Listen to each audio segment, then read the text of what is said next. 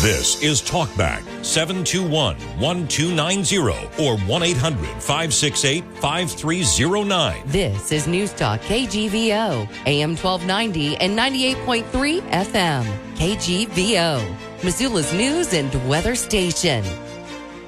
Hey, welcome everybody. It is the Wednesday edition of Talkback. It's Wednesday, February 7th. And Talkback this morning is brought to you by Gomer's U.S. Diesel Parts and Accessories and Service. No matter how cold it might get, they have everything you need to make sure your rig starts every single time. They're located at Palmer and West Broadway. Gomer's U.S. Diesel Parts and Service. Phillips Janitorial, offering both professional cleaning for your home and for your business. Hey, no job is too big or small, so just pick up the phone. Give them a call today, 406-260-6617. Y West Storage is out at the Y at Two Smokes Way.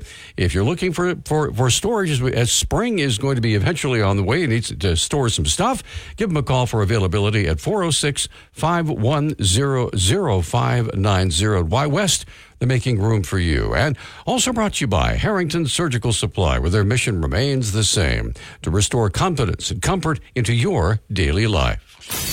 The views and opinions expressed on Talkback are not those of the staff, management, or advertisers. Hey, welcome aboard, everybody. Glad to have you along. This is Talkback. It's, we have a special guest coming up into the studio here in just a few minutes. Courtney's going to be joining us for the Battle to Beat Cancer, and we'll be talking about that here in just a few minutes. But for the next few precious minutes, it's open phone. So if there's something going on that you'd like people to know about or you'd like to talk about, you just give us a call at 721-1290. First of all, that's Mr. Nick right over there. Good morning, Nick. Good morning. Nick Christensen. All right. Now, my wife said she drove past Linda Vista yesterday. Oh, yeah. And there were people out whacking balls on the driving range. On the driving range. Oh, yeah. So, yeah. They're open. They've been open for about a week or so now. Wow. A little over a week, yeah. And we had dinner at their little cafe, and there's a sign on their fence that's saying there is a new physical therapy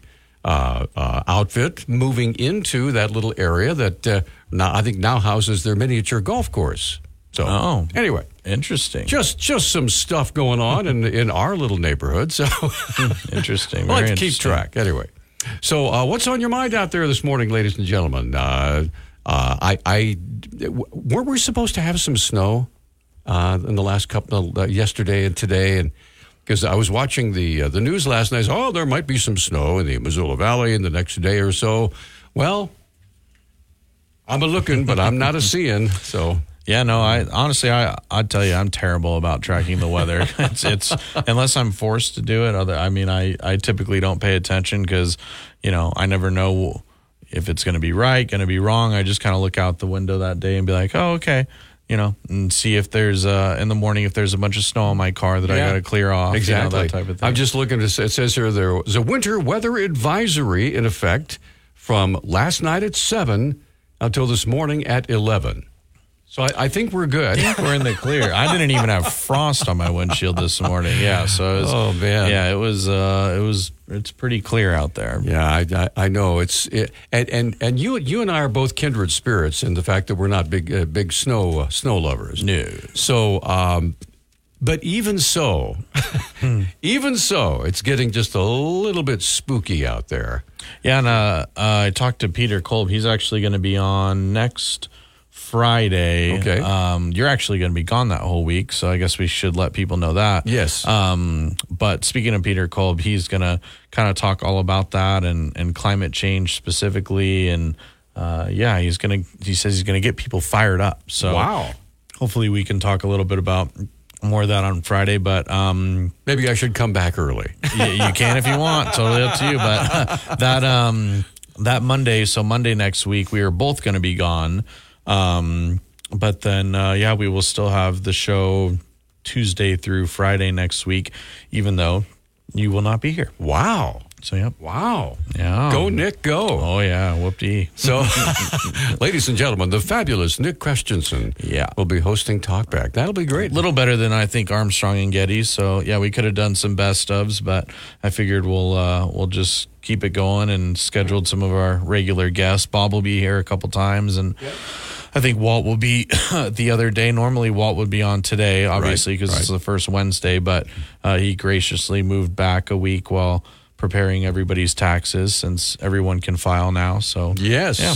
Yes. And with that, we are up against our first break. We have a guest coming in the studio here in just a minute for the Battle to Beat Cancer. Courtney Imhoff is going to be joining us. So we're going to come right back with that right after this. A chance of rain, snow, or freezing rain turning over to all rain or mixed rain and snow later in the day Wednesday. We may also see some areas of patchy fog. Highs in the mid-30s, lows in the 20s. Little to no ice accumulations, but we could see up to half an inch of snow on the valley floors. The threat of snow showers will extend into Thursday, but again, not expecting much to stick in the valleys, although passes could see several inches. By Friday, we dry out with mostly cloudy skies. I'm Dennis Bragg in the Town Square Weather Center. Hey, welcome back to Talk Back, everybody. We have a special guest in the studio. Courtney Imhoff is joining us this morning. How are you? Good morning. I'm well. How are you today? The Battle to Beat Cancer. It's almost here. Well, Yes. the deadline to enter is almost here. Okay, all right. Yes. So now, what specifically, you're here today to appeal to our vast audience.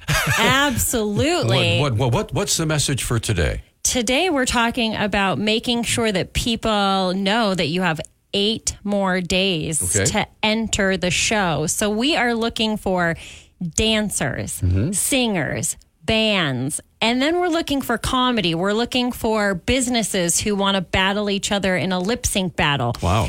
We're thinking police officers versus firefighters, or nurses from Community versus nurses from St. Pat. Yeah, that sounds good. We want all of these fun-loving Missoulians to enter this battle to beat cancer. Our goal is to have 18 acts. We have so many talented acts that have entered already. Okay. But we are still looking to fill. And if you make the show, you have an opportunity to win $500 cash. Cool. All right. In each of those categories. Wow. And it's all for a great cause. It's all for Can't Make a Dream. So I explain it as, if you dislike cancer, but you love to have fun, this is the show that you should be in. You bet. All right. So, and so all we have to do, if we want to apply, Yes. Does it cost money to apply? Do we have to come up Absolutely with not. a big fee? How No, does that work? absolutely not. We're Okay. talking about filling out a form that takes about 1 minute. Okay. We need your name. We need a picture or a video if you want to submit a video of your talent.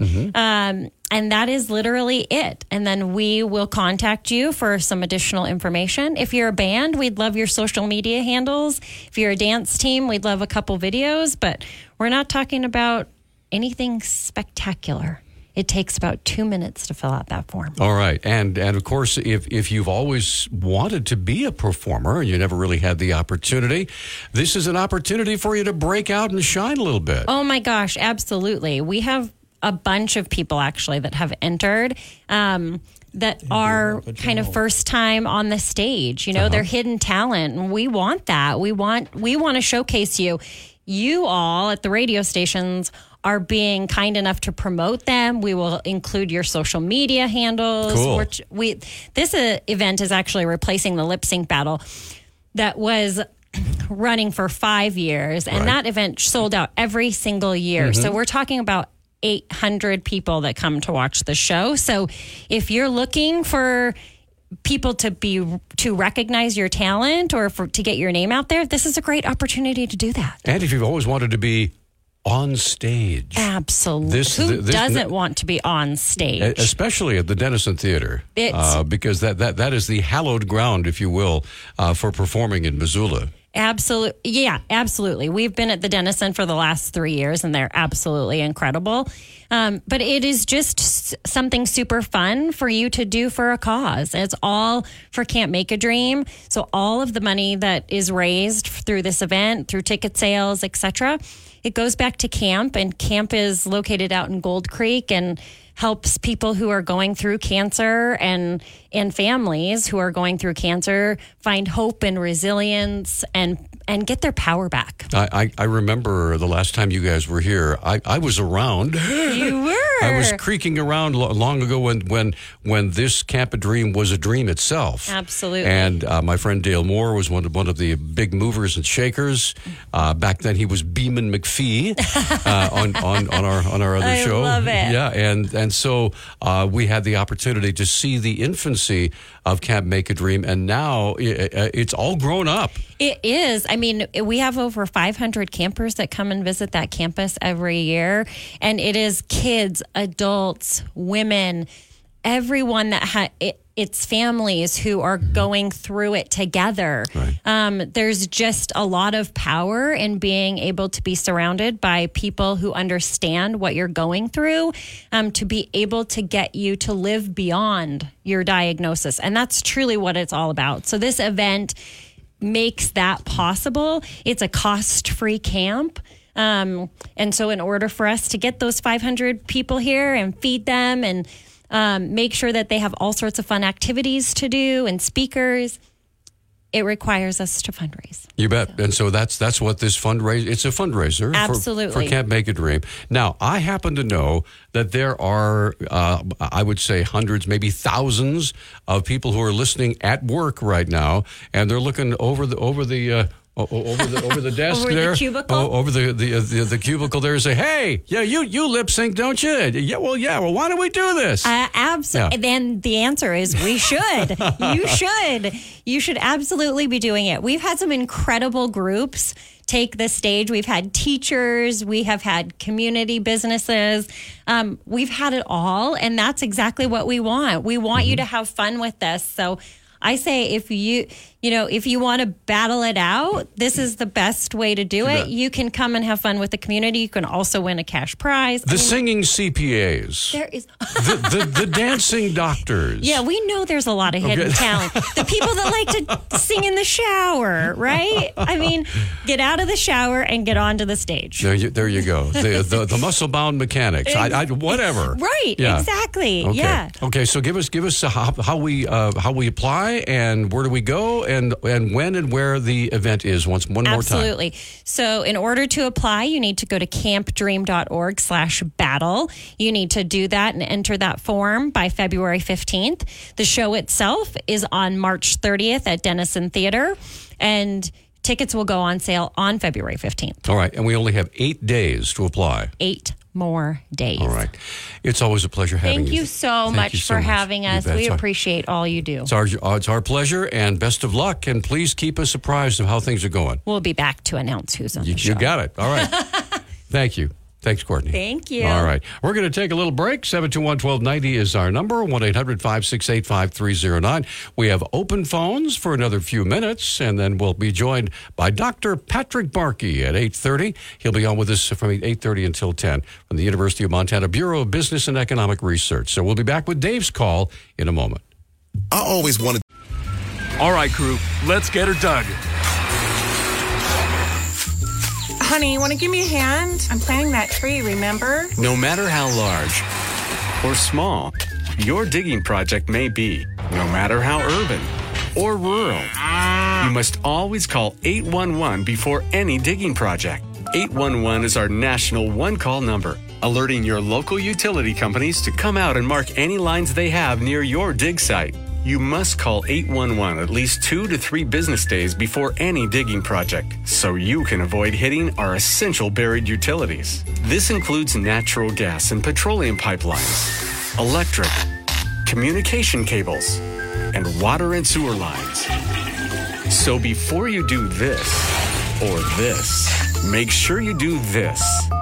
For digging projects big or small, make the call to 811. Brought to you by Common Ground Alliance. No word in the English language is less convincing than probably.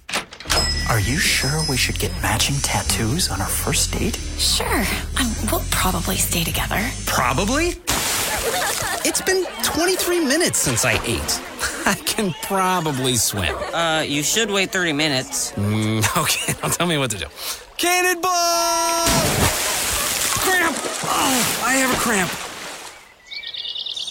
I can probably hit the green from here. Probably. Can I get a mulligan? Ready to go? Hey, are you sure you're okay to drive? Yeah, I'm pretty sober. Yeah, I'm probably okay. Probably okay isn't okay, especially when it comes to drinking and driving. If you're drinking, call a cab, a car, or a friend. Buzzed driving is drunk driving. A message brought to you by NHTSA and the Ad Council. Did you get a call or message that mentioned Social Security that made you feel threatened or scared? That is not the Social Security Administration. Social Security will not threaten you, press you for personal information, or demand instant payment. Social Security does not accept payments by gift card, prepaid debit card, internet currency, or by mailing cash. Criminals use these forms of payment because they are hard to trace. Don't fall for it. Hang up, ignore them. Report this criminal activity to oig.ssa.gov. Produced at U.S. taxpayer expense. Okay, we're back on Talkback. 721-1290 is our number. You have open phones here for about 6 more minutes, and then Dr. Patrick Barkey will be joining us. A couple of folks waiting on the line right now, though. It's Dave up first. Dave, good morning. Welcome. Hey, good morning. I'd like to talk about immigration for a minute. A lot of people call in all the time and say that the present president has a legal right, laws on his side to shut down the border permanently. And I've done a lot of immigration studying, and I have a question. I would like the people to show me the law on the books that's been passed by Congress that allows the president to shut down the border permanently. And I just can't find it.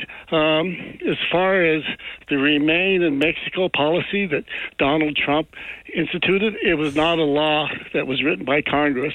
That was a program devised by him to keep people from coming into this country, and was in litigation. And in my view, Biden made a mistake by not letting it go to the Supreme Court and ruling on it, because according to laws I've read on immigration, all right, it was a violation. All right, how would you write that law?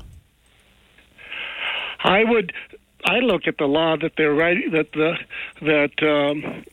the Senate is looking at, that they can temporarily, it's not perfect, mind you, but they can actually, the president would be given the power to shut down the immigration from coming into this country when a certain number of people show up at the border. I mean, I'd probably lower it quite a bit, but better imperfect law than no law at all. All right, Dave, thanks for the call. Appreciate it. All right. Sure. 721-1290 is our number. Let's get Charlie on the line. Hey, good morning, Charlie. You're on Talkback. It's open phone, sir. What's on your mind? Morning. I got a segue off of what Dave just was talking about. Regardless whether there's a law or not, and what Trump did was shut down the border, even if it was just temporary, he did what he did and it worked. And I would let's just use an example. You come home and your house is flooded and, the water's pouring out of a pipe. And so what's the first thing you're going to do? Call a plumber. Wonder what you're going to do with the water? You're going to plug the hole first, right, and then worry about the water. So it's like Dave's argument's almost illegitimate. Like I said, even if it's just a temporary fix, close it down, remain in Mexico, and then let's take it from there. But, we really need to stop this uncontrolled invasion of our country. The military-aged men, I don't think it's a good sign that these people are coming in. But that's my view. All right. Anyway. That sounds good, Charlie. Thanks for the call, sir. We appreciate it. Yeah, 721-1290 is our number. 1-800-568-5309. We have open phones, another few minutes here, and I do believe we have Jeff on the line. Jeff, good morning. You're on Talkback. Go ahead, sir. Sure. Dave asked about what's the law that governs immigration. It's the Immigration and Naturalization Act of 1952. The specific section of the law is Section 212F. That gives the president the authority, and it has been incorporated as part of the U.S. Code 18, I believe it is. I don't have that in front of me now, but it's Immigration Naturalization Act of 1952, Section 212F. And now we know. Now, thanks a lot. Now, hold on. Do you happen to have that in front of you? Is there like a preamble, or usually when when there's a bill like that or a law like that, there's a saying. Here's the statement that makes the bill legitimate? No, I don't have any of that. It's been 71 years. I mean, 72 years. Yeah. So it's been incorporated into the U.S. Code. Typically, when a law is written, it's kind of like Montana Code annotated. When they have a bill, it goes into the Montana Code annotated, and it gets paragraph numbers and different things. So, but you can if you do INA, Immigration Naturalization Act. Okay, I've got it here. I've got it right here. I've got it right here. I just Googled it, and the concise reduction is the Immigration and Nationality Act abolished quotas, opening the doors to those who can contribute most to this country, to its growth, to its strength, to its spirit. That's a quote. The new law created a preference system that focused on immigrants' skills and family relations with citizens or U.S. residents, and that was according to submitted by President John F. Kennedy. No, it was Eisenhower. Oh, was it? The one. Okay. Yeah, Kennedy was in '60s. So okay. Okay, I've got it right here. Okay, the 1952 Immigration and Nationality Act removed the contract labor restriction, introducing employment-based preferences for immigrants with economic potential, skills, and education. Yeah. I'm trying to get to that actual section to read it out loud in verbatim. It's not very long. It basically says what the president can and can't do. And let me bring it up here real quick. Okay. Whenever the president finds that the entry of any aliens or any class of aliens into the United States would be detrimental to the interests of the United States, he may, by proclamation and for such period as he deems necessary, suspend the entry of all aliens or any class of aliens as immigrants or non-immigrants, or impose on the entry of aliens any restrictions he may deem to be appropriate.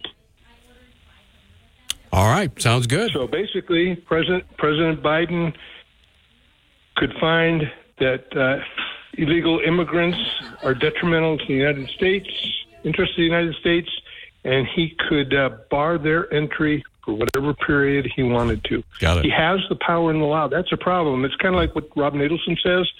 You know, the Second Amendment says shall not be infringed. It says, well, we could write laws that say shall really, really, really, really, really not be infringed. Okay.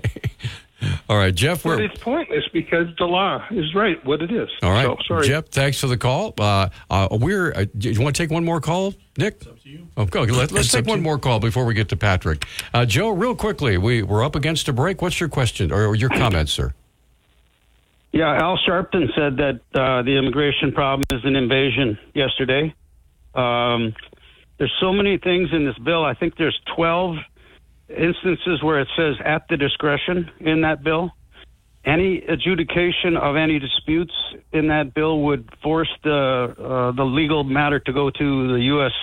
The district court in Washington, D.C., and it would have to be handled in the most liberal district in the country. And this Langford guy is in big trouble in Louisiana. He's a liar, and Joe Biden's a liar too. Okay. But it's treasonous, the kind of lying that's going on, in my opinion. And we don't need a bill, as Jeff just said. The power's already there. So all right, they're trying to smoke us. All right. Thanks for the call, Joe. We're overdue for a break. And Dr. Patrick Barkey is joining us here in the studio this morning from the University of Montana's Bureau of Business and Economic Research. Lots to talk about with Patrick. And, of course, the phone lines will be open if you have a question for him as well. So we're coming right back after this timeout. A chance of rain, snow, or freezing rain turning over to all rain or mixed rain and snow later in the day Wednesday. We may also see some areas of patchy fog. Highs in the mid-30s, lows in the 20s. Little to no ice accumulations, but we could see up to half an inch of snow on the valley floors. The threat of snow showers will extend into Thursday, but again, not expecting much to stick in the valleys, although passes could see several inches. By Friday, we dry out with mostly cloudy skies. I'm Dennis Bragg in the Town Square Weather Center. Okay, we are back. This is Talk Back, and we are privileged to have with us Dr. Patrick Barkey at the University of Montana's Bureau of Business and Economic Research, fresh off a successful program in Missoula just last night, right? No, last night was Kalispell. Oh, yesterday, Kalispell, okay. But that was the 7th in 2.5 weeks. Okay, so how has it been going? Pretty well. I guess I've given talks now to over 1,500 people. Okay. And it's good for your ego when you sit up there and everybody listens to you. I don't know what they say about you afterwards, but well, they clap. No, obviously, it's actually a good chance to get around the state and learn what's going on. Mm-hmm. Now, if I could only retain it and process it, but now for those who missed our last time together, what was the focus of the seminar this year? The theme was the green energy transition, right? And the take we put on that was, what will it take for these ambitious goals being announced to actually happen? So I had some words on that. We had our friends at Northwestern Energy had some words on that. We had a lunch panel with the DEQ and with Sibanye-Stillwater Mining. And so we got, some sound bites out of that. We got some analysis. Of course, we had lots of graphs and discussion. And happy to dive into that at any level you want. I mean, please do. In lieu of calls, we'll talk about anything you want. Quite honestly, the reason why we chose that particular theme is not because we're either zealots or skeptics. It's simply because not enough people were talking about what it would really take to get there. So several observations. I mean, the first is that it's extremely aggressive schedule that is envisioned for the green energy transition. Unlike any transition we've ever had in human history, it has to be a complete transition in the sense that it's not enough to simply have green energy be dominant. It has to be complete. I mean, it has to be no coal, no fossil, this kind of thing. So we got into that, and I'll give you just one tidbit out of that. So when you look at everything that's implied by the green energy transition, at least as we know it today, to replace our sources of energy today, the demands for minerals, just to focus on just that one aspect, the demand for minerals, everything from copper, lithium, cobalt, molybdenum, every kind of element you can think of, they skyrocket. So, in fact, if we're going to meet the goals of green energy, we need to roughly double global copper production. In other words, produce twice as much copper in 11 years than the world has ever produced before.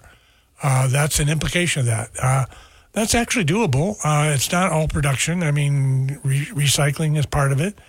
But the implication of all of this is that if we're going to actually retool the entire infrastructure of energy as it exists today, we need to build a lot of stuff.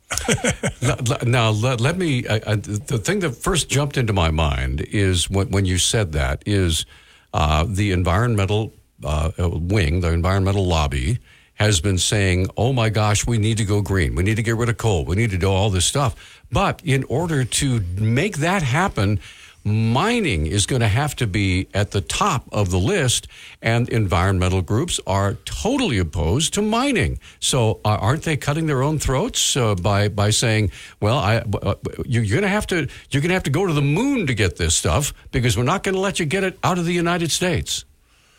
Well, it's, at the very least, it's incompatible. There's a couple things. First off, the U.S., as we learned at our meetings, Montana really doesn't do much mining anymore. There's only a couple miners of any scale in the state. And for that matter, the U.S. doesn't do a lot of mining anymore. But here's the kicker. For the green energy transition to be successful, it has to be global. It has to happen everywhere. All countries have to do this. And so currently our mineral needs are increasingly satisfied from imports from other places.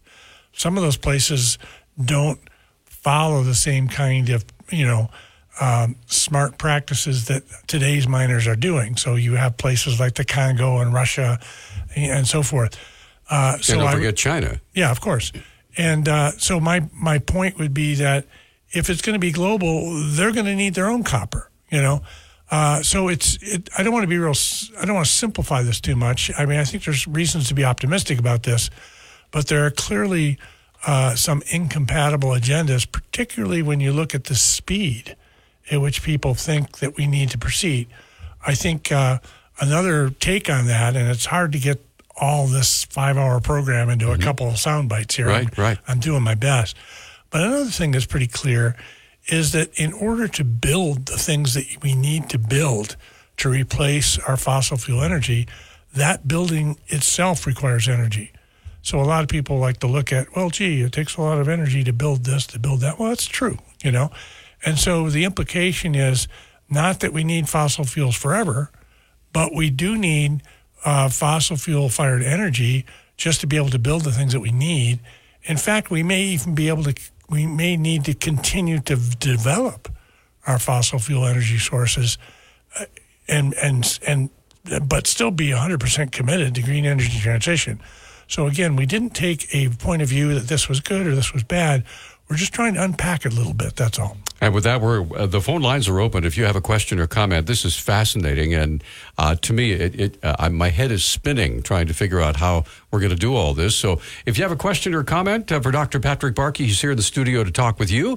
721-1290 is our number, 1-800-568-5309. Or you can use the KGVO app. We'll be back right after this. Suck it up. It's not a big deal. Snap out. Just get over it. We've all heard it. But if you're experiencing extreme stress, it's not just in your head. It can affect your entire body because toxic stress can hurt us physically without us even knowing it. If you've lost a job, worry about your next meal, or have trouble making it through the day, if you're feeling the effects of stress, we can help. Text stress to 211-211 to find a solution. Hey, welcome back to Talkback, everybody. Good to have you along this morning. Dr. Patrick Barkey, our special guest in the studio from the University of Montana's Bureau of Business and Economic Research. And Joe has been waiting through the break to talk with you. So, Joe, good morning. You're on with Patrick. Go ahead, please. Thank you. I'm concerned about the national debt, and I was a little surprised at the conversation you had with Harry the last time you were on, how optimistic you were, because as far as I can tell, the statistics are showing that people are underwater on their car loans. They're way over their heads on credit card debt. We're spending 30%, I believe, 30% more on borrowing at the federal level than we do on than the GDP produces. And of course, we have $1 trillion in interest.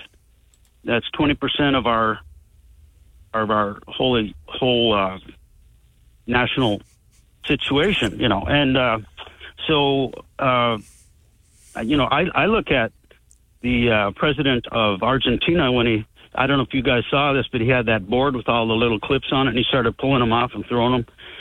So I would abolish the Department of Education, Homeland Security, and the FISA courts would be 3 on the top of my list. In order to save money, is that it? Yeah, because the spending's out of control. And, oh, by the way, Jerome Powell, I believe, is the head of the Fed, and he yesterday said that normally he doesn't get involved in fiscal issues because that's Congress's bailiwick, and he's supposed to work on interest rates and things like that. But he said, we've got to get some fiscal sanity together and work on this debt because we're in trouble. We're over our head to where we won't be able to pay it back. And he did mention that our grandchildren will be stuck with it. I think he used that terminology. Joe, thank you for the call. Dr. Barkey, your thoughts on that, sir? Yeah, well, I'm a little more optimistic than you are, Joe, but I wouldn't describe myself as optimistic. There is a whole spectrum of people. First off, I'm going to talk about federal government debt. So you brought in consumer debt, and you brought in some other issues. And I agree those are important issues, but I'm just to keep the comments a little more focused, just talking about federal debt. So I was driving down the road the other day listening to Paul Krugman, and Paul Krugman is kind of blasé about it, and then some other economists are as well. I couldn't really describe the reasoning why that is. I am less, shall we say, blasé. I can't come up with a better word at the moment about it. The interest payments on the debt, they're not $1 trillion, but they're close. And in fact, You can get close to $1 trillion if you include the amount of interest that is due to the Federal Reserve itself, which is a payment that we really don't have to make because that's just two halves of the same government. But I'm not discounting what you're saying at all. I do not think, however, that the path to reform of the debt. Oh, let me say another thing. The fact that the chair, Fed Powell, said something about Congress's appetite for deficit spending, which has been enormous. That is their bailiwick. I mean, every other Fed chair has always weighed in on these kinds of issues. Greenspan and his predecessors, Paul Volcker. I mean, they recognize that they're the only voice of sanity that's looking at this. So the fact that it took Powell so long to even get involved in this discussion is quite disappointing. Now that he finally is, thank God. But look at all the debt we've rung up. Not that he could have stopped it, but at least he didn't have to look like he was signing off on it. Right. Which so I think the solution to debt is going to be twofold. The first is taxes, and the second is revenues. And the revenues, I think your suggestions are fine. You could debate it or whatever, but it's not going to move the needle very much. What's going to move the needle is reforming entitlements, and it's just got to be done because it's not only today's debt, it's future debt for those commitments. So reforming entitlements and raising taxes, quite frankly, those are the two things. Now, the two biggies with entitlements are Social Security and Medicare. Yeah, definitely. Well, there are other entitlements, too. I mean, it's health care overall. Mm-hmm. Right. There's everything from veterans care to disabled, you name it. But so of the two, Social Security is probably the easiest to fix. How is it easiest to fix? Well, it's simply an imbalance. By reducing payments? It's an imbalance. Well, it's maybe conditioning payments, conditioning payments on an income basis. It's not escalating the payments as fast. It's maybe making payments a little bit more with relation to what you paid in. There are a lot more fundamental reforms I could suggest for Social Security. They all seem to be dead on arrival, but nothing has been proposed. I mean, no one even talks about it. So it's amazing. It can't go on forever, and when it stops, it's going to be a big shock. Well, from what I understand is visiting with people who have been elected office, they all steer clear of that because the third rail of politics is messing with those things because it's a sure way to get yourself unelected or not reelected. Well, I mean, the fact that Congress has a reelection rate of whatever it is, 92%, 95%, something like that, is not one of the tremendous accomplishments of our American democracy. Okay? A tremendous accomplishment would be managing the resources of the country for the public good, right? And if that means completely ignoring, hiding your head in the sand on problems that are building in plain sight, I don't know what to say. Yeah, we've kicked the can down the road so often we have a whole junkyard waiting for us. So yeah. I mean, in terms of healthcare, it's a little longer explanation. But okay, well, we're up against a break. Phone lines are open. If you have a question for Dr. Patrick Barkey from the University of Montana's Bureau of Business and Economic Research, please give us a call. We'd love to hear from you. And we're coming right back after this timeout. Hey, welcome back to Talk Back. 721-1290 is our number. We have about, 7 minutes or so before we have to take our top of the hour break. Dr. Patrick Barkey joining us here in the studio this morning from the University of Montana's Bureau of Business and Economic Research. And Charles is waiting with a question. So, Charles, please go ahead, sir. Yes. I'd like to ask Dr. Barkey what the net result, positive or negative, was of the Trump trade tariffs that he put on China and Mexico during his administration. And this is with regard to Montana only. Okay, first off, the honest answer is I don't know for Montana only. Typically, trade statistics are not kept on a state level. So I'll do my best. I think the impact on manufacturing growth. I mean, in other words, if the idea was that the dumping of cheap products into U.S. markets was hurting U.S. manufacturers, the impact on manufacturing job growth, I think, has been unmeasurable. I mean, it's been very, very small. I think the impact on prices has been more significant. I think it's been a net negative, quite frankly. But it has both a national security and an economic objective. I think the economic objective has not been successful. By the way, it also has a political objective. I'm not even going to go there.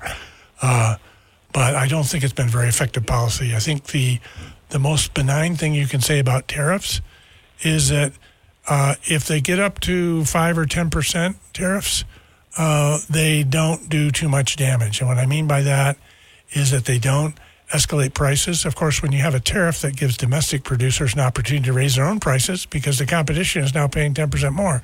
So there's room to, and that hurts consumers. So I think the evidence is that modest tariffs, not too much damage. Certainly the size of tariffs he's talking about on the campaign trail are pretty scary to me. I shouldn't use that word. Everybody uses that word about Trump, but I mean, they're likely to be significantly more impact, and I think they'd be negative impacts. But I'm an economist. I believe that trade that's willingly carried out from two parties makes both better off. And when you get in the way of that, there's an economic cost. Maybe from a geopolitical point of view or for a political point of view, it's a good thing, but not for the economy. Hey, well, thank you very much. Appreciate that. Charles, thanks for the call. Yeah, I think when it comes to things like that, there's an old saying, man proposes, Allah disposes, right? And so when it comes to legislation, you can propose legislation, you can write all the bills you want, but Congress has to pass them and the president has to sign them. Well, that's the way we learned it in civics class, Peter, but I'll tell you the reality is Am I being Mr. Naive here? The reality is it's the agencies that actually write the bills. Congress passes a law called the Inflation Reduction Act. Oh, yeah. Doesn't define anything. There's a gigantic Santa sack full of stuff, right? Well, you'd think that, but actually it's like giving the painter the canvas, right? And then it's the regulatory agency says, oh, this is how we're going to implement it. And that's the actual writing of the bill. If you ask me, at least. So I think the what I would call the fourth branch of government kind of gets into that whole mix, and quite often the president has enormous power because a lot of the bills in the past have been written to give the president the power, particularly in international affairs where tariffs come in, gives the president the power to invoke emergencies, to invoke all kinds of various things, and to make administrative decisions that you and I thought were part of bills, and they are part of bills. And then the courts get involved in terms of how much power regulatory agencies can have, and whether all that sort of thing. And I'm not going to go there either because I'm not a lawyer. But all I will say is that I wish it were just as you described, and I fear it's a little different. All right. Well, we're up against, just a minute left in our time together for this hour. Then another hour standing by with Dr. Patrick Barkey, Director of the University of Montana's Bureau of Business and Economic Research. I want to hear more about the economic seminars that you've been conducting across the state in our next hour, in addition to all sorts of things. Because what we really want is phone calls from you folks. If you have a question about Montana's economy, the nation's economy, give us a call. We'll put you in the queue, and we'll get you on with Dr. Barkey right after the top of the hour break. Phone number 721-1290 or 1-800-568-5309. Of course, we would appreciate it if you would download and use the KGVO app. There's a Message Us button on that app. You just type in what you'd like to ask. Push the send button, and Nick will pass that along to Dr. Barkey. It's just that simple. Just another way to communicate with our guests as they're here on Talkback. Again, thanks for joining us. We'll be right back after the top of the hour from 9 to 10 with Dr. Patrick Barkey from the University of Montana. So stay with us. This is Talkback, 721-1290 or 1-800-568-5309. This is News Talk KGVO, AM 1290 and 98.3 FM. KGVO. Missoula's news and weather station. Hey, welcome back, everybody. It's hour number 2 of the Wednesday, February 7th edition of Talk Back. Brought to you this morning by Gomer's U.S. Diesel Parts. No matter how cold it might get, Gomer's has everything you need to make sure your rig starts every single morning. They're located at Palmer and West Broadway. Gomer's U.S. Diesel Parts and Service. Also brought to you by Harrington Surgical Supply. You can feel confident in Harrington Surgical Supply's discreet and knowledgeable guidance on a multitude of products and medical supplies. Phillips Janitorial, residential and commercial cleaning, no job too big or small, and, of course, satisfaction guaranteed. Here's their number, 406-260-6617, and by Y West Storage out at the Y. If you'd like to find out if they have a storage facility for you, give them a call, 406-510-0590, because at Y West, we're making room for you. The views and opinions expressed on Talkback are not those of the staff, management, or advertisers. Hey, we are back, and we're privileged to have with us for another hour Dr. Patrick Barkey from the University of Montana's Bureau of Business and Economic Research. And I know one of the things we had a chance to talk about during the first part, the first half hour of you being with us, was the seminars that have been going on throughout the state. Now, are you still doing, or is it wrapped up now, or... Well, we do the 7 larger urban areas, which we just finished up with Kalispell yesterday. All right. We take a little bit of a break, and then we go into some of the smaller communities on a rotating basis. This year's communities are Lewistown and Havre. That'll happen mid-March.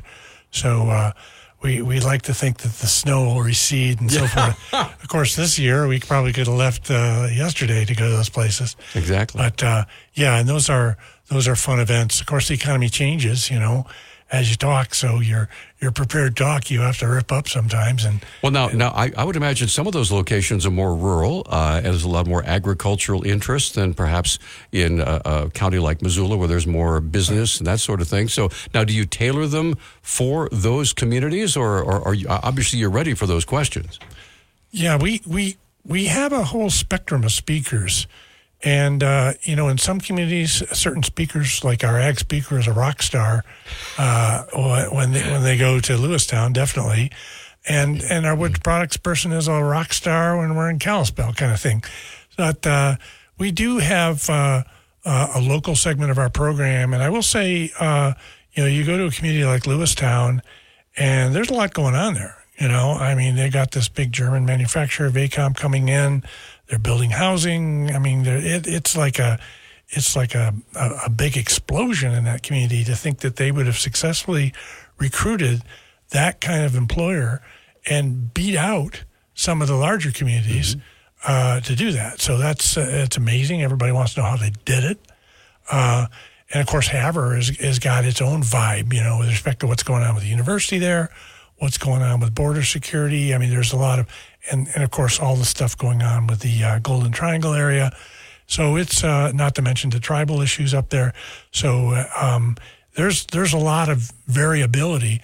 Our program, we try to find that common denominator. Obviously we fly over the economy from 30,000 feet. We're not gonna come into a community and tell them how their economy, what's going on. They know much better than we do. Right. But we're scorekeepers. So it has been an interesting message this year. The last 2.5 years have been not been normal by any stretch of the imagination, and we're showing up and telling folks that we're going to have normal growth in the coming year, and that shocks them because it seems really low compared to where we've been the last couple of years. So. I'm not necessarily the most popular person in town when I come to a Helena or a Butte or something, and I say, well, you're going to grow at about 1.5%. And it's like, what? We're used to 3-4%. Exactly. Right. And of course we quantify these things and try to tell people what they mean. But, so that it's been interesting. And I think it'll be interesting heading up there. We like those events in the smaller communities because they're smaller size audience, much more conversational. We come to a Bozeman or Missoula, there's 300 people in the room. You feel like the Wizard of Oz up there talking sometimes. Pay no attention to the man behind the curtain. Exactly. One of my favorite movie lines. Isn't that, it sticks with you, doesn't it? Yep, but you have that feeling. But so we enjoy going to all the communities, but the smaller ones are really cool. Now, obviously, you come in with a set program, but I know that the individuals will have their own questions, and then the experts will step forward and give whatever answers they can. Is that how it works? As much as we can. I mean, in Lewistown, it's been pretty interesting because the person asking the question's about 10 feet in front of you. Right. And, they look you right in the eye, and it's a whole different kind of thing, So, it depends on what's going on. I think, in every community, there's hot button issues. I mean, my gosh, we just got back from Flathead. You talk about lake levels. I mean, that is an intense discussion going on up there. And you tread lightly on it, and then we have property tax issues around the state, and people are still untangling inflation. They hear that inflation's going down. They say, "What do you mean? The grocery store is still expensive," and we're up there saying, "Well, when inflation goes down, it doesn't mean prices are going down," and they kind of click and they get that, right? So it helps them. Well, you're gonna have to explain it to me because when I hear inflation's going down, I expect to go to the store and pay less for a loaf of bread. Inflation is the growth in prices. So inflation is zero, and it just as a theoretical matter, as a matter of arithmetic. If inflation is zero, then that bread is going to be just as expensive tomorrow as it is today, but no more. Okay, that's zero inflation. So zero inflation. I mean, my gosh, it. So let me just give you an example of that, the accumulation of prices. So currently prices today are about 80% higher than they were in 2000. That's not that long ago. 80% higher. That's what prices are. So your salary in 2000, et cetera, you can get all the computations. All right. In 2019, they were only 50% higher. So just think about that. Going through COVID, we've got now 30 more percentage points, right? And that's, of course, that's what we see. We see our budgets gobbled up. We did get a little more money in there too, but that money didn't go as far. So, but yeah, that's one of the points that we make. And so prices go higher and stay higher. Generally, yeah. The prices going down is called deflation, and there are some economies that have deflation, but not many, and that's its own problem. The new term is disinflation, which is really confusing. I mean, all that means is that the inflation rate is going down. And it's not zero, by the way. Inflation is nowhere near zero. It's, we're running around 3%, depending on how you count it. But at the beginning of last year, it was running over 6%. So you have to admit that even though it's not exactly what you want for prices to come back down, it's a heck of a lot better if they're only going at 3 than when they're going at 6. We're up against a break. 721-1290 is our number. Our guest, and you can tell this guy knows his stuff, is Dr. Patrick Barkey, Director of University of Montana's Bureau of Business and Economic Research. We're up against a break. Cody will get his call, and we have several other phone lines open. If you have a question or comment, we'd love to hear from you. He'll be here with us till 10 o'clock, back after this. You want the best. A chance of rain, snow, or freezing rain turning over to all rain or mixed rain and snow later in the day Wednesday. We may also see some areas of patchy fog, highs in the mid-30s, lows in the 20s. Little to no ice accumulations, but we could see up to half an inch of snow on the valley floors. The threat of snow showers will extend into Thursday, but again, not expecting much to stick in the valleys, although passes could see several inches. By Friday, we dry out with mostly cloudy skies. I'm Dennis Bragg in the Town Square Weather Center. Hey, we're back. Thanks for joining us on this Wednesday edition of Talk Back. I'm Peter Christian.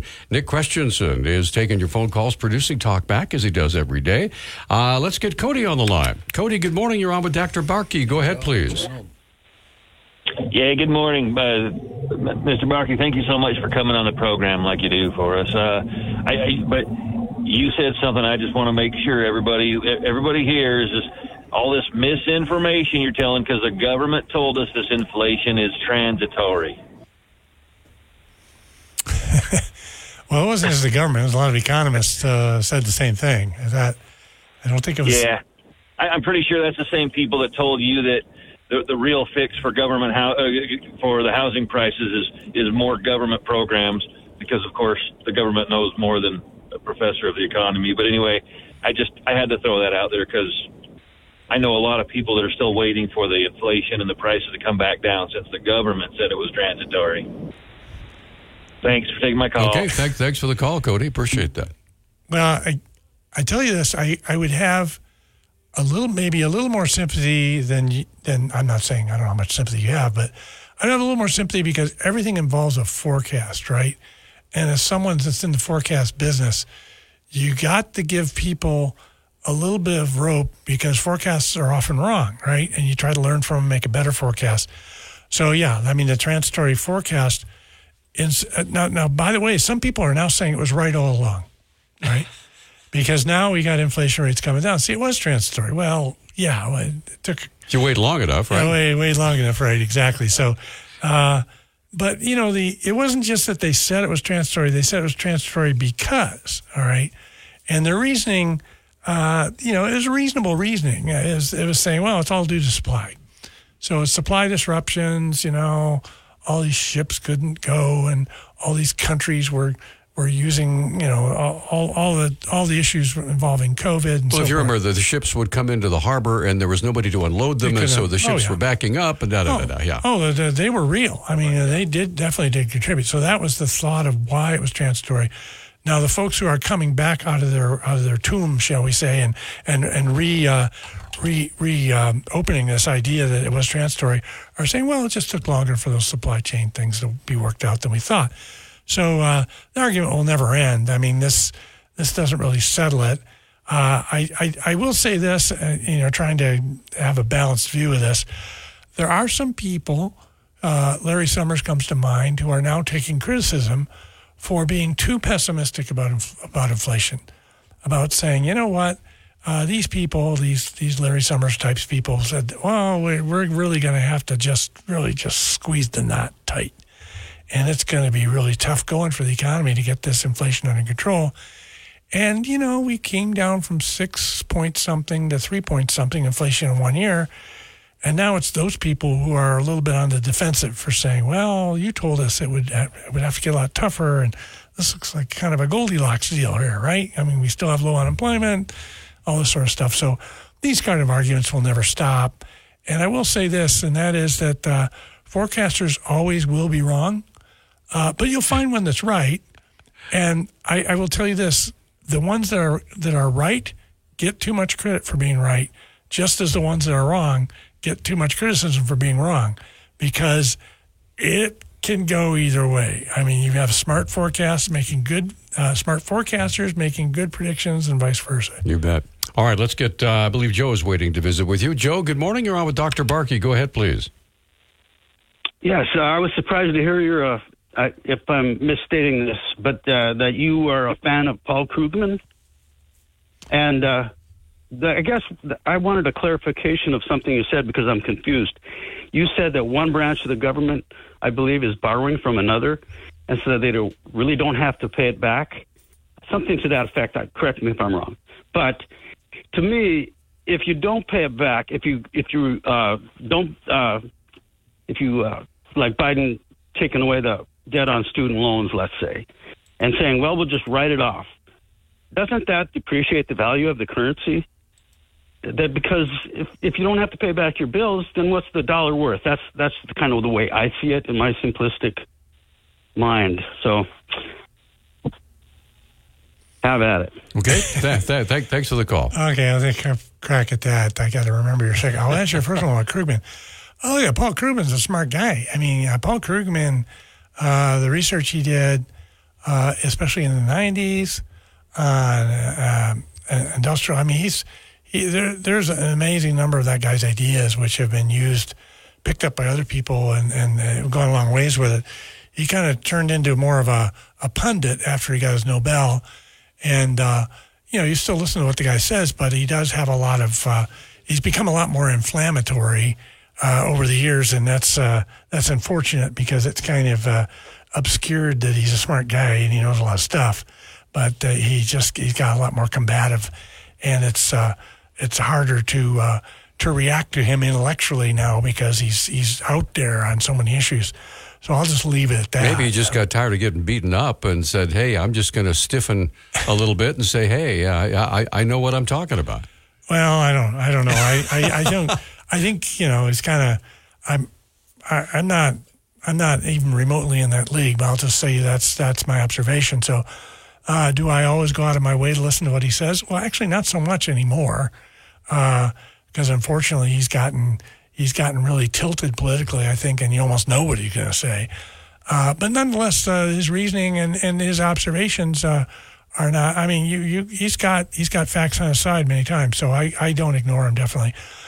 With respect to what's going on to the debt and not paying it, listen. I mean, so let's look at it this way: if you've got a kid that owes you money and they don't pay, what does it do to that kid's credit rating? The answer is nothing. All right, credit card company doesn't know that the kid didn't pay you back. You're out the money, etc. But if you don't make a house payment or you don't make a credit card payment yourself, you're in a world of hurt because that's a third party. So that's the sense in which, so the Federal Reserve has been buying government bonds for a while. They've stopped now or they slowed down. I'm not sure what the pace is at the moment. But at the teeth of the stimulus, they were buying a lot of government bonds. What's a government bond? You give the federal government a bunch of money and the federal government promises to pay you back, right? So the federal government has an obligation to you, the Federal Reserve, to pay you back for the bond you bought. Okay, of course, the Federal Reserve used printed money to pay for it. Okay, and now that bond, let's say it's a 5-year bond, it comes due after 5 years. Do you think the federal government is going to pay you, the Federal Reserve Bank, money? I don't think so. I mean, the Federal Reserve is just going to tear that up, and there's precedent for that. So I'm not greatly worried about. And by the way, this is about maybe 15% of debt that's owned by the Federal Reserve. So it doesn't change the question. We're going to come right back. Emmett is waiting to visit with you. Several other phone lines open for Dr. Patrick Barkey, director of the University of Montana's Bureau of Business and Economic Research, just wrapping up his economic impact tour and all the things that we had a chance to cover in the first hour. But, hey, if you have a question about some of the things they talked about, give us a call at 721-1290. We'll be back. I always wanted. My name is Teresa Barber. I was in the United States Navy and I served overseas in the Middle East and Africa. Early on in my career, I had a commander that taught our suicide prevention training, and the very next day he took his own life. 90% of suicide attempts involving a gun are fatal. My way of continuing my service is to help protect my community by being a responsible gun owner and by storing firearms safely. Store all your guns securely. Help stop suicide. Brought to you by End Family Fire and the Ad Council. Hey, welcome back to Talkback. 721-1290 is our number. Dr. Patrick Barkey, our guest here in the studio from the UM's Bureau of Business and Economic Research. Emmett has been waiting all the way through the break. So, Emmett, good morning. You're on Talkback. Please go ahead, sir. Thanks for taking my call. Well, this is about high interest rates. Are you there? You seem to have cut out. He's right here. You there? Yep. Okay, very good. Thing is, the Federal Reserve had to raise interest rates a few times dramatically to get, quote-unquote, the rate of inflation lowered. I'd like to say that. It takes a longer period of time for that loaf of bread to rise. It won't rise as much when you go to the grocery store, but it'll rise some. Now, taking into consideration that if a family has a mortgage, and I'm not an economist or expert or anything like this, but if they have a mortgage or they're paying higher rent or a car loan, they're still having to pay a higher rate. And that eats into this whole inflation thing because they're still paying higher prices for that, even if prices are slowly not increasing as much as the grocery store. So each individual family is paying a lot more than they did in the 80s, and their take-home pay is the same. To me, a healthy economy, we need disinflation, I think.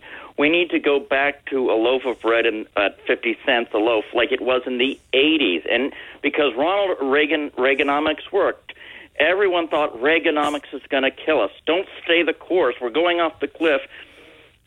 Well, you ought to ask each individual household, is my paycheck strong? Do I have a lot of money, even at the end of the month, to pay a whole bunch of bills and Christmas toys at Christmas time and Christmas gifts? I'll bet you, if you ask yourself, were you better in the 80s and 90s than you are now? Ask yourself that. I think I was, even though I'm on fixed income. I mean, you got to ask each individual household how they're faring up with their paycheck, their mortgage, and do they have a lot left over for discretionary spending, like Christmas presents and fun things and good food on the table. If you can answer me those questions. Let's ask him. Thanks for the call. Dr. Barkey, go ahead. There's too many in there to get to all of them. Let's start with inflation, okay?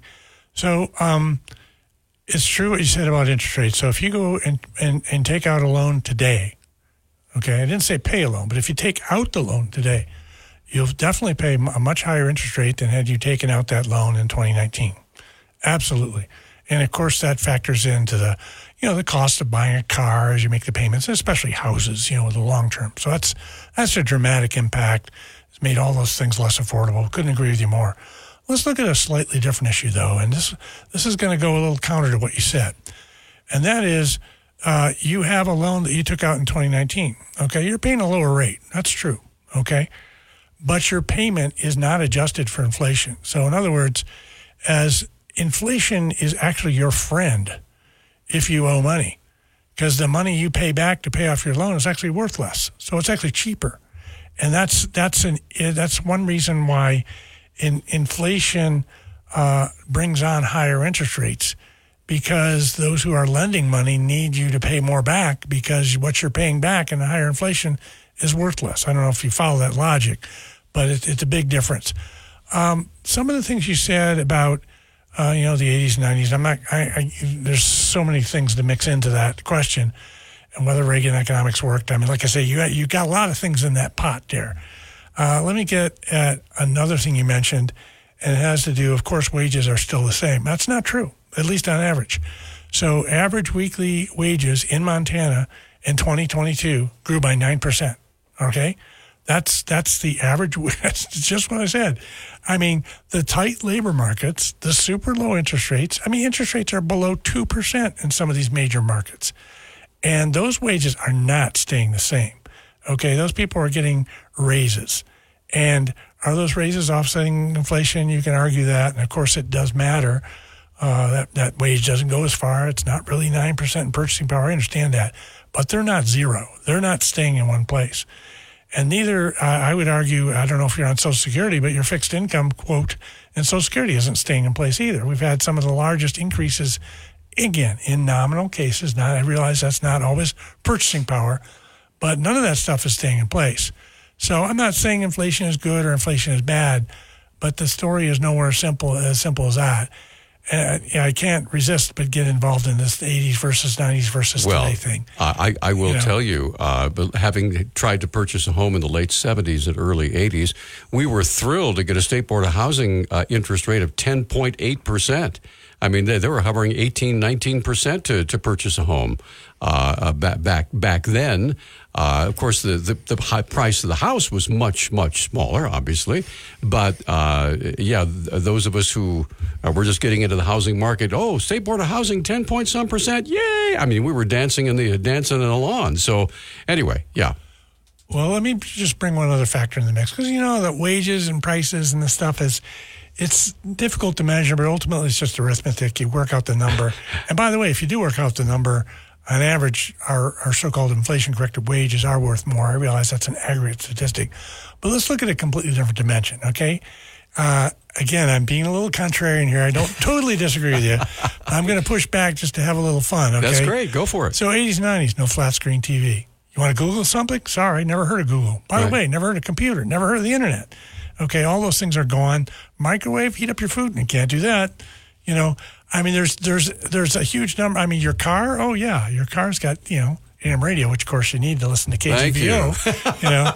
But you want to listen to music on demand. I mean, there's just a billion things that have changed the quality of life that aren't totally captured in prices.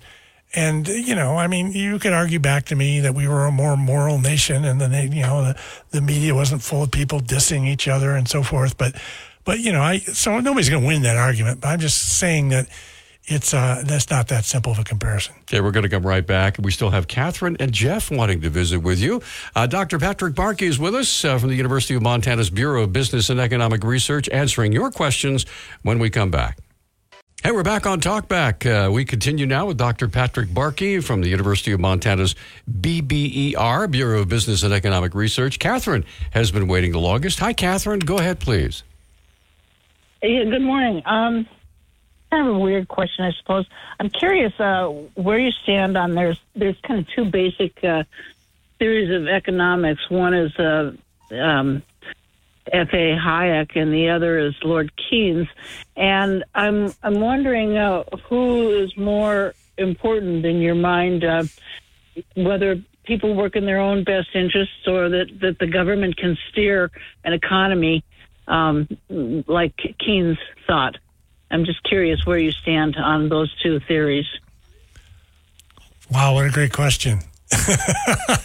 I wish I was I wish I was qualified to totally answer it, because I'd probably come down somewhere in the middle. But in saying that, that implies that I fully understand everything that Keynes and Hayek wrote, which is not true. I mean, I'm not a really in-depth scholar in terms of really getting into all the meat. But I definitely capture the gist of what you're saying.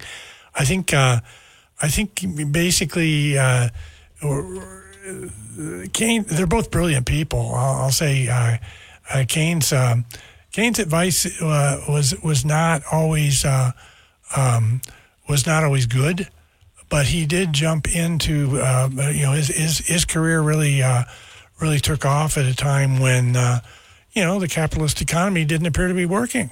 I mean, there wasn't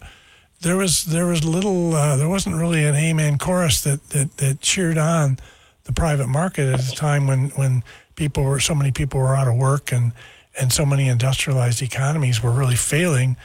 And then you looked across the English Channel and saw these places like Nazi Germany growing like crazy with these authoritarian economies. So you have to have a little thought of the context. So I don't think of the two, I think Hayek's ideas have held up better,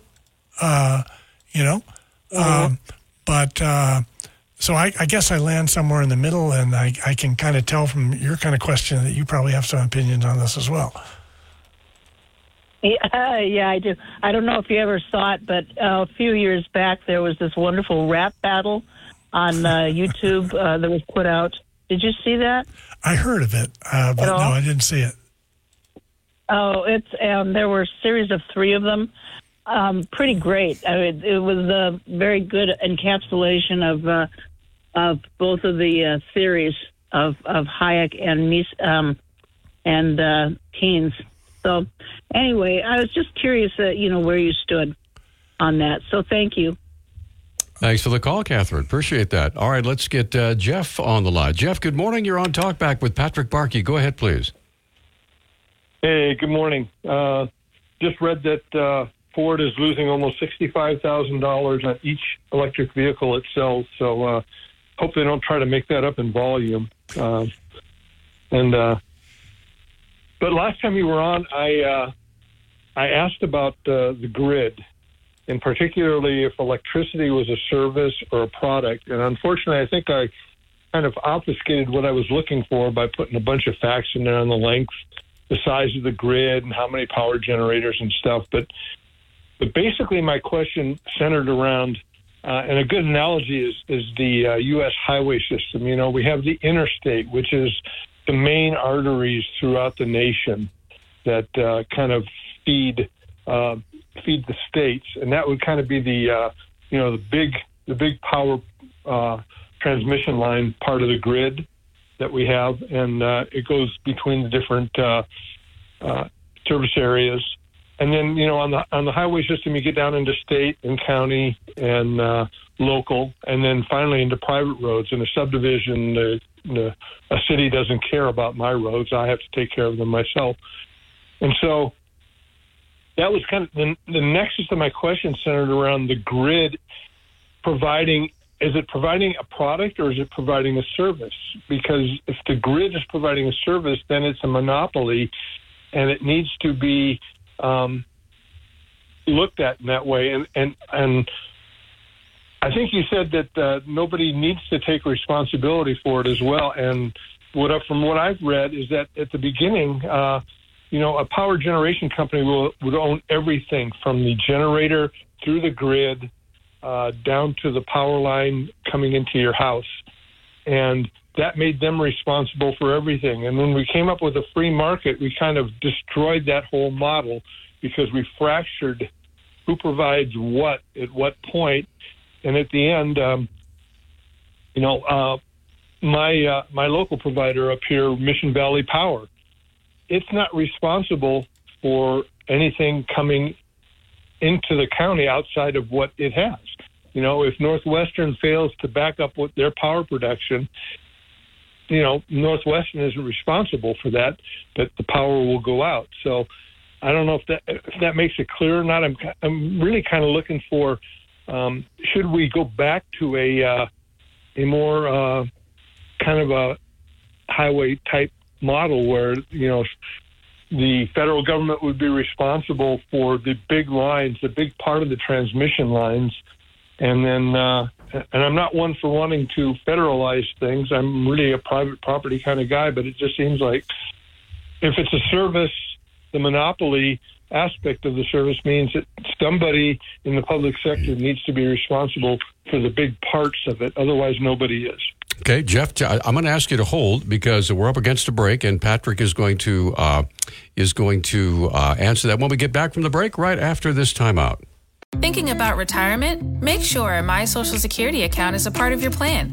A My Social Security account gives you secure access to your personal earnings history and benefit status. You can find out if you're eligible to receive benefits, compare retirement benefit estimates at different ages or dates, view spousal benefit estimates, and more. Plan for your future. Open a My Social Security account at ssa.gov/myaccount. Social Security. Securing today and tomorrow. Produced at U.S. taxpayer expense. Hey, we are back on Talk Back. Dr. Patrick Barkey's with us in the studio from the University of Montana's Bureau of Business and Economic Research.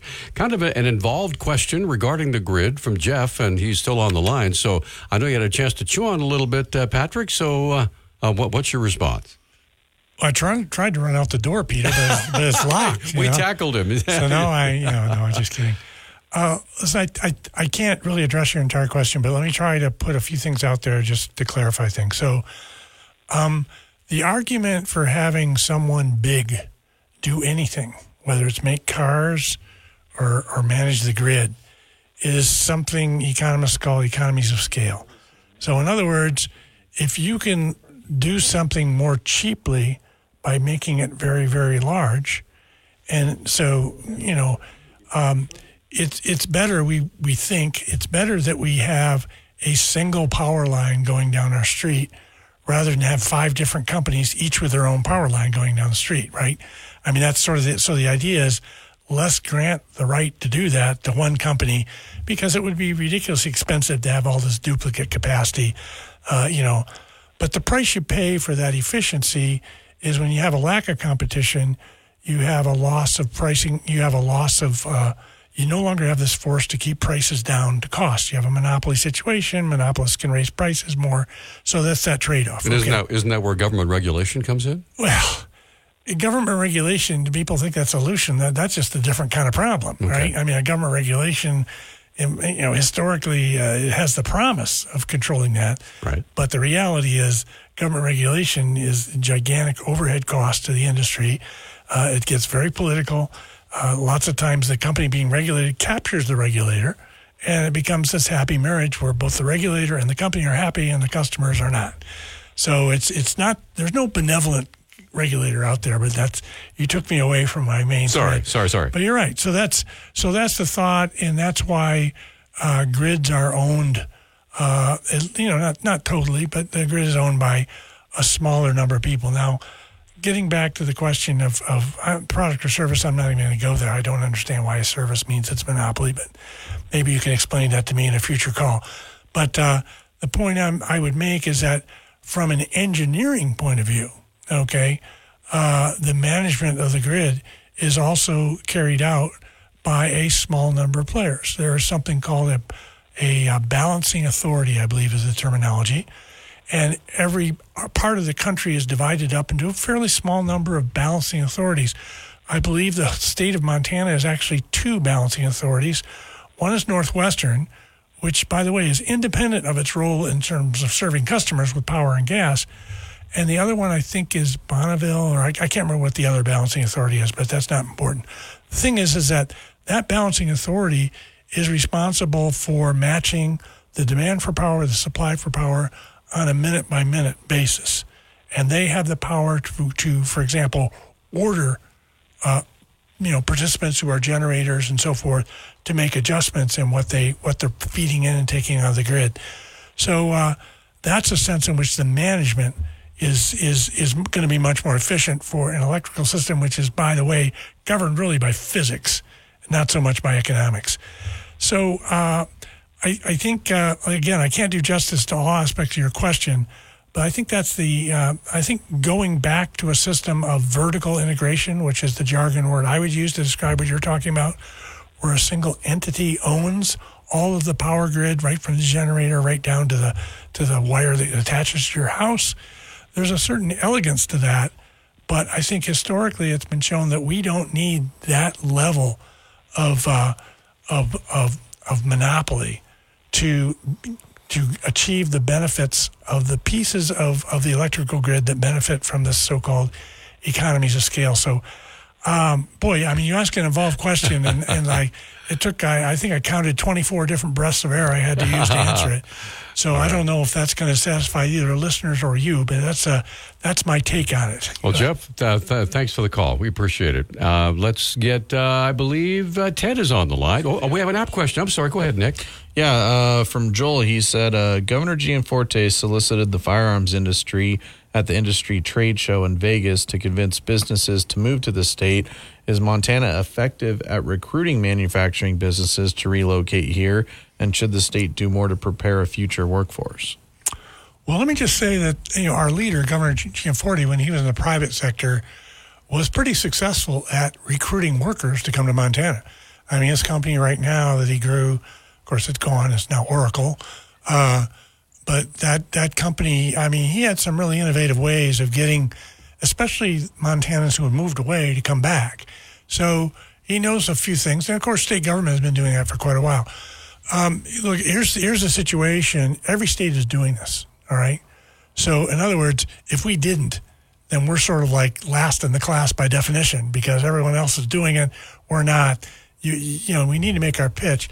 So it's not like we're not doing it, or quite frankly, we can always do it more effectively. The question is two-pronged. How well are we doing it, and what kind of soap are we selling, shall we say? So what can we tell employers that will convince them that we're a good place? And that's, of course, part of the pitch, right?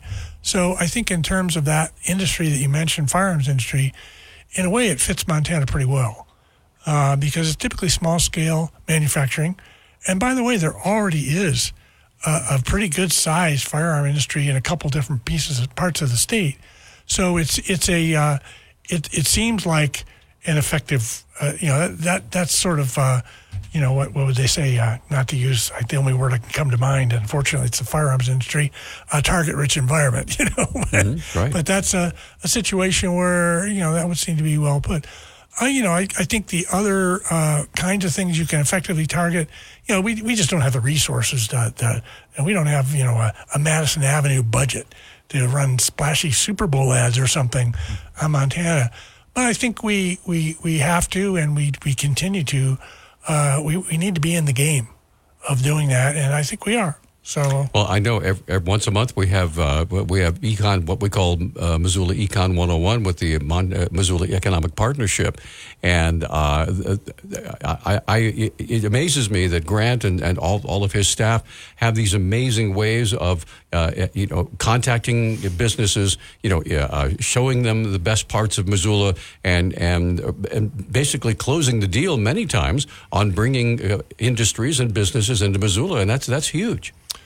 Well, I wish more people could see the world from someone like Grant's perspective, because when you have to sell your community to some very skeptical investors who ask you some very hard questions of things where you can't just gloss over and give them a couple sound bites and, a few billboard splashy statements, they want to know nuts and bolts.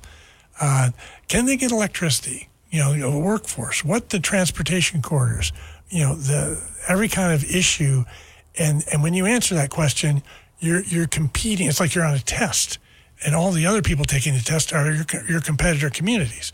So it really helps you see the advantages and, quite frankly, the disadvantages of your community in a way that is honest and also really pivotal for where the economy is going to go. And with that, we're up against another break. We do have a We have Ted standing by? Yep. Okay, we have Ted standing by right after this break. It's a 1-minute timeout, Ted, so we'll only take 60 seconds and be right back. Today on Hey, welcome back, everybody, to Talk Back. Just about 5 more minutes left in our time together with Dr. Patrick Barkey. Ted's been very patient. Ted, good morning. You're on Talk Back. Go ahead, please. Doctor, I love the way that you go to a town or a city or a county or whatever, and you predict our future. And they tell them, oh, you've only got 1% growth, and they hate it. But I don't love that they hate it, but I love that you tell them so that they can get ahead of their future. And I also love that you acknowledge the death of globalism. And I hope that you predict the growth of American manufacturing. I think that's kind of what you were getting at there. And that's still 10 to 15 years out, but it is in my future. And I also predict the future, and I'm never wrong. And what I predict is that the Texas Triangle will be the #1 biggest economic growth in the world, have more millionaires per square mile than Butte, Montana could have ever imagined. And that if you were looking for a future economic, gain, that this would be the region to do that in, if you could speak on that region. Thank you very much. All right. Thanks for the call. All right. So he's never wrong. So Texas Triangles, that's Austin, Houston, Dallas, Fort Worth. I believe so, yeah. That would make sense, yeah. Well, it's certainly, it's on a pretty good trajectory down there. They have an issue down there called summer. So I think that could be a fly in the ointment, but I'm not, I'm not sure I would bet either way on that. But by the way, speaking of growth, I kind of mourn the loss of globalism. It's not gone yet, by the way, and I would say thank goodness for that. Globalism is what gave us lots of affordable things that we enjoy very quietly. We enjoy them. We put them in our shopping carts and we go home and we use them. I'm not quite as optimistic about the growth of American manufacturing as you are, but I think certainly American manufacturing is changing. But if you think we're going back to the days of washing machines rolling off assembly lines in Pontiac, Michigan, or someplace, I'm not so sure about that. But that's we'll see who's right and who's wrong, and I guess we both better take care of our own bodies as we go forward, so we can settle the argument. So I guess that's what I would say. Not sure what to say about your prediction of growth, but it's interesting. All right, let's get Dave on the line. Dave, good morning. You're on with Dr. Patrick Barkey. Go ahead, please. Yeah, how much credit can a president take for the stock market going up? And I'm curious, what kind of blame should a president get for if the economy goes down or the stock market goes down? Okay, economy and stock market, two different things, right? Stock market's clearly a daily, it's like taking your pulse, right? I mean, like I can tell you what it is now, and then 30 seconds I can tell you what it's like then, So it's instantaneous, and of course it reacts to all kinds of things. And so I think the general movement in the market might be a better comparison. So, the fact that the stock market is pretty high right now, which, by the way, is a little scary because it looks a little overpriced to many of us. But, I think that's probably got more to do with the management of the economy, which is not the president's bailiwick per se. I think it has more to do with the Federal Reserve policy and also, fundamental conditions, how the economy is running and so forth. So stock market's one thing. I think the answer there is it can be driven. The economy itself, though, is a different animal. We get less readout, less instantaneous measurement on it. I think the economy consists of, quite honestly, the efforts of, the roughly 230 million working people and how many companies. And so the economy has to do with mostly things outside the president's control. Now, the big asterisk on what I said is presidents are very capable of making things go down, okay? Bad decisions, malaise, things that are unresolved, markets want resolved, that can make people very sour, and the economy can suffer. The go up, though, is a little bit taller tale, and I don't give them that much credit, quite frankly. But during a political season, right? Now, Dave, I'm sorry. Dave's gone. Okay. Are you still there? I'm here. Go ahead, Dave. I'm sorry. Go ahead. Just to say that, I've got a little money in the stock market, so I'm happy the stock market's going up. So I guess it's perspective where you're at. Well, I'm happy it's gone up, too. I mean, I like opening those envelopes and seeing bigger numbers in them and so forth. But I don't worry too much about Joe Biden's impact on that. I'm more worried about, if you're talking day-to-day fluctuations in the market, it all has to do with, whether the bubble of expectations is growing or it's popped. And, there's a lot of things involved in that, as I'm sure you know. All right. Thanks for the call, Dave. Appreciate it. All right. So we have about a minute left in our time together. So what's coming up on tomorrow's fabulous show there, Mr. Nick? Yeah, tomorrow, kind of a busy day. From 8 to 9, we're going to talk with James Brown. He's the Public Service Commission president. A lot of things to talk about with him. And then Monica Trinnell, she will join us from 9 to 9:30. Was going to be 9 to 10, but little scheduling issue came up, so only a half hour with Monica. So get your calls in early and often, and and then we'll do open phones from 9:30 to 10. All right. So thanks. Thanks for doing it. Nick's the producer. He's got to juggle all those things, and so we appreciate that. Patrick, it's always a pleasure. Thank you. And where can we read reports about your work? Where do we find it? Well, I think the place to go is our webpage, bber.umt.edu, and you can learn what we did at the seminars as well as our pubs. Thank you so much. Appreciate it. Thank All you. right. Get out there and enjoy the day, and we'll see you tomorrow morning at 6 with Ace on Montana Morning.